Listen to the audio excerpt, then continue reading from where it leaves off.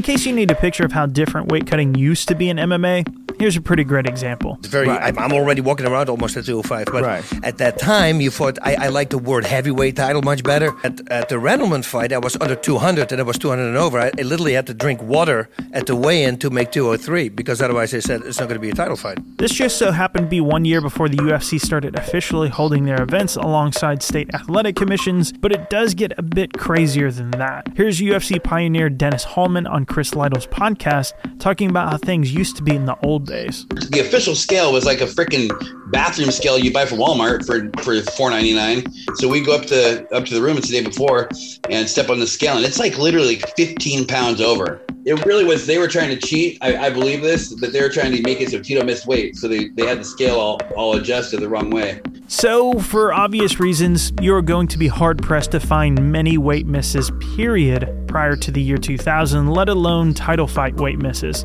It just wasn't a reputable thing back then. But of course, you know the context and circumstances that sparked this video. Charles Oliveira's disappointing weight cut fell against Justin Gaethje, making him the first defending champ ever to have his title vacated for this specific reason. So I thought it would probably be the right time to take a look a little further here. As we go, you'll see much more about this happening in the opposite direction, as in someone who isn't the champ already, and just how unique this whole situation really is. So let's find out. I'm Jason from MMA On Point, and this is the history of fighters missing weight in UFC title fights. So, like I mentioned, the SCG era was a bit sus, to say the least. This means we'll be jumping right into the Zuffa era, and believe it or not, they made it about 4 full years without a single issue in title fights. Of course, Zuffa purchased the UFC in 2001, and naturally following the tough boom that launched the UFC into the success it's had and built on ever since, they started trying some new ideas. For one, the coaches on the second season weren't even in the same weight class. In this case, Rich Franklin versus Nate Quarry went on without a hitch, and one super devastating finish. So in case you're confused, I was the one in the black trunks. While Hughes didn't go quite as well, he was supposed to face one of the most underrated talents of that time period, Karo Parisian, but he injured his hamstring, so Riggs was tapped to replace Karo. Now, it wouldn't be a shock at all to learn that Riggs would miss weight if you just take a cursory look into his past. I mean, the man literally used to fight all the way up at heavyweight after all, but to his credit, the man never actually missed weight at 170 or any other weight class at that point in time. The problem here was that he literally fought just a month prior against the aforementioned Chris Lytle. So predictably, it was just too much, too soon, missing weight by just over 2 pounds, and yeah, he would end up losing the fight too. But at least this didn't totally throw a wrench into everything. He was one-handedly and continued with his career, no divisional problems, etc. Speaking of the Ultimate Fighter making its way into the title picture, the next title weight miss was due to another season not ending quite right. Again, this show saved the UFC and it totally solved all their problems, so 2 years and 2 seasons later, for the Tough 4 tournament, they came up with a concept that was a bit both awful and exceptional at the same time. They brought back old names and talents that didn't quite pan out and decided to give them a title shot.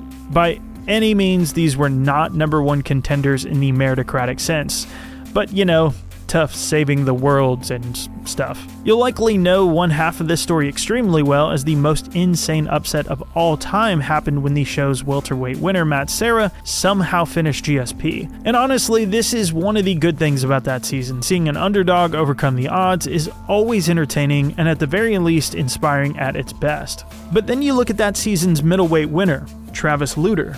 To be fair, he's a quality competitor, but as you might guess, this one didn't exactly go to plan. And here, there wasn't any kind of last-minute booking that affected his ability to make weight. He's even said it himself, he thought things were going to be fine. He just didn't make weight. But he ended up losing due to a triangle and strikes following a takedown attempt. It really is an underrated performance, at least for what he did in those first few minutes. But this is where things get a little interesting. For the next 7 years, this doesn't happen for another title fight. I don't know how that's possible in this long a span. There were plenty of weight misses from other people in regular non-title affairs, and I really didn't believe this, so I double-checked every single card, including fight nights, It took way too long, but there just isn't one. There is a popular notion, however, that GSP would actually miss weight against Nick Diaz and the Canadian Commission just simply let it slide. In fact, it's pretty well substantiated, actually. Diaz released a video of a commissioner saying they were giving a 0.9 pound allowance. They don't count the numbers.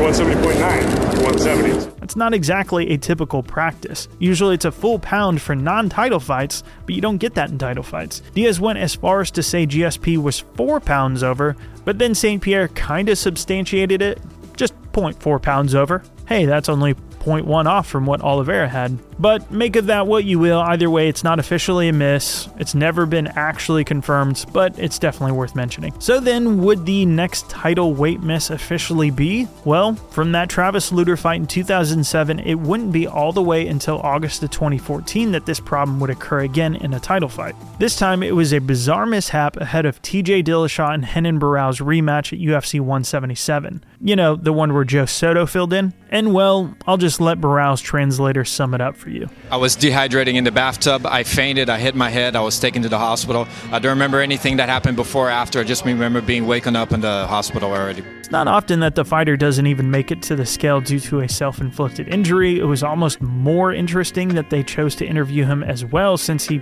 probably wasn't doing too hot at the moment. Basically, it's the Rogan meme before the meme. Sadly, this wouldn't be the last time for Barão to miss. Over the next 2 years, we'd see a lot less of this going all the way until December of 2016. The circumstances for this were, to say the least, a bit controversial, but not nearly as much as we'd soon see. Conor McGregor and his defeat of Eddie Alvarez for the lightweight title made him the world's first double champion. While you could say that's technically true, he would never go back down and defend. Actually, he never defended it in the first place and was pretty much immediately stripped after that famous night. And what raised a few eyebrows is that they put a new interim belt up for grabs suddenly just in time for literally the next month's main event. Wait, why interim? Well, Jose Aldo, after his loss to Conor, just as quickly rebounded and won an interim belt himself at UFC 200 in a rematch with Frankie Edgar, while Conor moved up to 155 to challenge Alvarez. Well, actually it was Nate Diaz, but you know, he got sidetracked. So, the UFC promoted Aldo to being undisputed.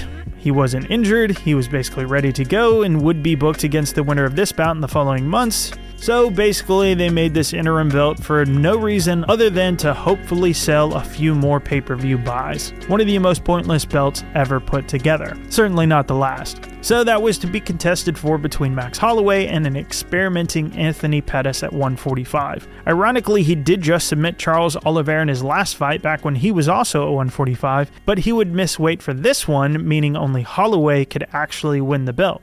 He in fact did, and his legendary career went into its most high-profile stage. All in all, 4 muddled title fights due to a fighter missing weight since meeting regulation in 2000 really isn't that bad. It's in fact pretty great when you mention it. And so that was the end of 2016, but that's when occurrences started to pick up a lot. The most cursed fight in MMA history was in the midst of its third booking, with Conor McGregor as the 155-pound champion that was in full pursuit of the then seeming pipe dream of a Mayweather boxing fight. The division had to move on with its 2 most obvious contenders.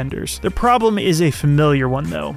Khabib Nurmagomedov and Tony Ferguson just could not seem to make it to fight night whenever they were booked. As I mentioned, this was their third opportunity where Khabib mentioned and was filmed eating tiramisu, spawning a meme that Ferguson would then chant at events. It's tiramisu time, motherfuckers! Obviously, this is because Khabib failed to make weight for their interim title booking at UFC 209. He never even made it to the scale for this weight cut because it was so severe that he required hospitalization. So this was March 2017, not a great start to the year. But it happens, right?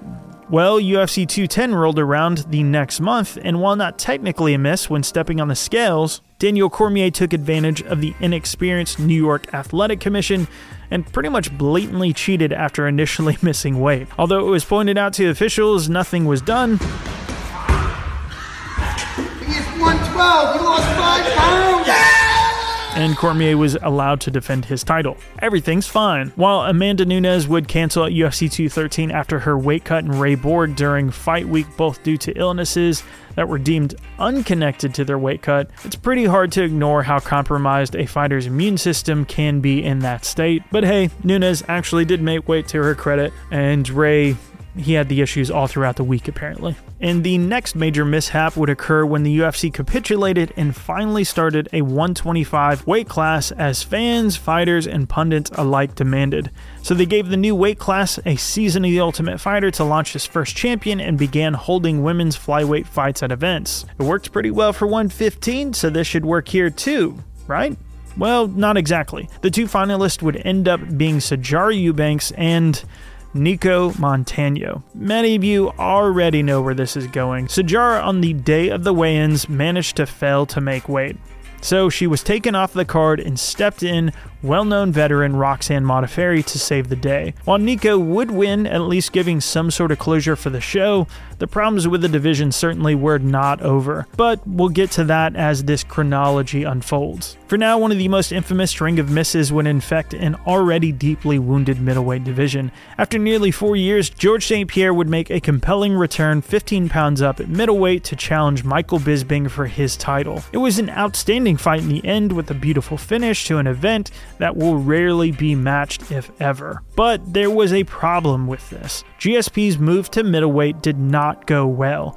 He picked up a stomach condition called ulcerative colitis in the process that nearly had him canceling the fight from happening at all. Just a few months prior, Robert Whittaker versus Yoel Romero had an interim title fight that, not unlike Holloway versus Pettis, was itself a dubious title created in order to sell pay-per-views. It's the one that Nunes fell off that I mentioned a couple of minutes ago with an illness, so I guess they just couldn't let that slide. Whittaker, of course, ended up winning, and by the time they were ready to book GSP versus Whittaker to unify their titles, St. Pierre had vacated his title. Just wasn't the right weight class for him after all. So then how about booking him versus a previous champion like Rockhold? Well, Whittaker ended up getting injured. So they brought back Yoel, who Whittaker had beaten for his interim title, for the interim title with Rockhold. If that sounds confusing, that's because it definitely is. Whittaker was promoted to undisputed champ. Meanwhile, the winner of this fight would become the new interim champ. Oh, thank God. Hopefully they will sell more pay-per-views now. Of course, it wasn't as simple as that because Yoel would not make weight. This turned out to be quite a problem because he would, well, he won. So the interim belt was gone before it was ever given a chance to be awarded. It was a pointless title anyway, so not so bad, I guess, right? Well, that was when Yoel broke the record for missing weight in title fights and immediately turned around and missed weight a couple of months later in his rematch with Robert Whittaker. Fuck. In fairness, the fight turned out to be an all-out war, and win or lose, weight cut or not, it was hard to walk away not seeing them as near equals with chins to back it up. That, and it finally set the division back on track, with Whittaker being the one who made weight, who earned the defense, and got to take the belt back home. So yeah, flowers, rainbows, sunshine, kumbaya, things are great. But then of course we have our next fighter to miss weight. Where the hell do I even start here? For those who know and experience this event in real time, these three numbers say more than I ever can. 2, 2, 3. So Khabib and Tony make another ill-fated appearance in this video. Not this time for a weight miss, but for what spurned an absolutely insane chain of events. While doing media, the most dog-ate-my-homework sounding accident happened. Tony Ferguson tripped on a media cable at Fox and totally jacked up his knee to where there was no possible way he could compete against Khabib.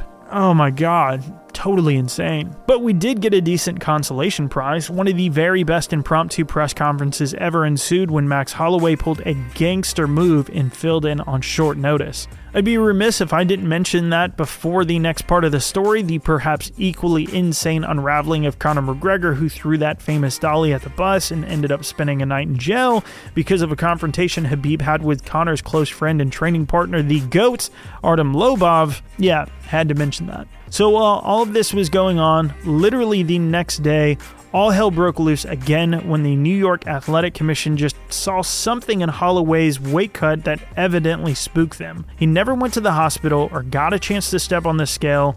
They just for some reason felt it was too dangerous. Okay, so he's out. For whatever reason, the commission decided that Paul Felder was not ranked high enough, so he was out. Next, it was Anthony Pettis, but he weighed 0.2 pounds over, and he couldn't be bothered to cut the rest unless they coughed up some extra cash. That's when they finally centered on the number 11 ranked Al Iaquinta. But guess what? He didn't make weight either. Jesus. So the UFC just said, fuck it. No. We'll do it live! Fuck it! By the way, Khabib didn't care about any of this. He was down to fight anyone. Yeah, he was game. This led to Dana proclaiming an unprecedented declaration. Even though Iaquinta did not make weight, well, I'll just let Dana say it. Because he was 155.2, are you saying that the lightweight title is on the line for either of these guys? It is on the line. All's well and ends well, I guess, though, because Khabib won easily and at least temporarily got the division back on track. Something minor, teeny tiny, happened in his next fight. Oh hey, remember how I said that there would be more to talk about with Nicco Montaño? Well, it turns out she was not having the best year following her title win. She couldn't seem to get a title fight booked and just wasn't ready when the UFC needed her. Meanwhile, one of the best ever future champions had absolutely just mauled her way into the division and got a ref essentially fired and blacklisted in the process. You know the name, Valentina Shevchenko. So naturally, the UFC sought to book these two together and get the division finally rolling almost a year after that super awkward tough finale. But Shevchenko's words proved to be prophetic. Nicco, before she will be inside of the octagon, I cannot believe that she will do it. As indeed, Montaño would be hospitalized due to weight-cutting complications. She would then be pulled from the fight and take an absolute beating from Dana White and fans, all while stripping her title away without a single defense. But either way, there was no replacement booked. Shevchenko was removed from the card, and the weight class was again thrown into question. The UFC would try to course correct and book Shevchenko against last year's challenger who missed weight, Sijara Eubanks, at the fledgling UFC 230 event that just couldn't seem to find a headliner. To put it simply, no one gave a shit about this fight, and it did not live up to the hype of previous NYC card headliners, so thankfully the UFC managed to find a much better main event, and that entire fight was scrapped where Shevchenko would end up facing without controversy and defeating former strawweight champion Joanna Jędrzejczyk. What is still notable about UFC 230 though is Sijara did end up staying on the card, and yeah, she missed weight. The UFC definitely dodged a bullet there. So then moving on to one of the last events before the pandemic, the UFC was also looking to reset their men's flyweight division as Cejudo had moved up to 135. The competitors were Deiveson Figueiredo, who had insane power packed into a flyweight frame, and perennial top contender Joseph Benavidez. Unsurprisingly, things did not, in fact, get back on track when Deiveson actually missed weight ahead of their bout. I was actually there for this one, working as media, and we were all pretty shocked watching this take place. And then there was the fight. After an accidental headbutt, Figgy lived up to his reputation and absolutely laid into Joe B with a shot so forceful that it pretty much stopped him dead in his tracks. So sure, we'd seen an interim title dissolved before due to missed weight with Yoel and Rockhold, but with Figueiredo, this was entirely different. This was not a stopgap title, not just one while the undisputed champ was unavailable. This was it. The real belt. And because he didn't make weight, there was no belt for him to win, period. Only Benavidez could, and inevitably they would be rebooked in another match later on the year at the height of the pandemic, with Figgy again winning. Thankfully, he did make weight that time. So that leads us all the way to the present day with Oliveira and Justin Gaethje. There were other mishaps like Vicente Luque missing weight as backup for 170, and that title, he wasn't officially a part of any fight. It was just a backup. So this is similar to the Figueiredo situation, but with a twist. Oliveira isn't someone who just fought on Saturday for a title for the first time. He's already been the champion, and now he's been stripped. This has never happened before due to someone missing weight. Whether the scale being off or not is true, it does still show a concerning pattern. This is the fifth time he has missed weight between two weight classes, and after supposedly finding he was off weight early that morning, still missed weight, and then being given the allowance to shave off the 0.5 pounds, and seeing no difference an hour later, well, it shows that this could happen with him again. But one thing is also clear. He has defied the odds on many occasions. His finishing numbers are literally the best ever, and he's certainly not quitting in fights like many have said, including Justin Gaethje before this fight. He's the best. It just sucks. So then, in terms of prescribing a solution, the only alternative weight method to gain notoriety in recent years has been hydration tests with one, but there are many doubts about the legitimacy of those weigh-ins, the obvious size difference between fighters switching weight classes, but for the sake of looking into it, let's say we get beyond all of that and it turns out to be an actual real solution. The UFC would literally have to work with commissions in every single state and country to change all of their weight classes in the same way that one has, or at the very least in a very similar way, or force their fighters to move up. That would mean every champion would be stripped in order to change classes minus basically just heavyweight, which they would probably need to increase the limit of for some of those competitors. Simply put, the world is chaos and there doesn't appear to be a solution in sight, but at least you hopefully understand the problem a bit better now, and we can move on to trying to find a solution. Party hard, guys.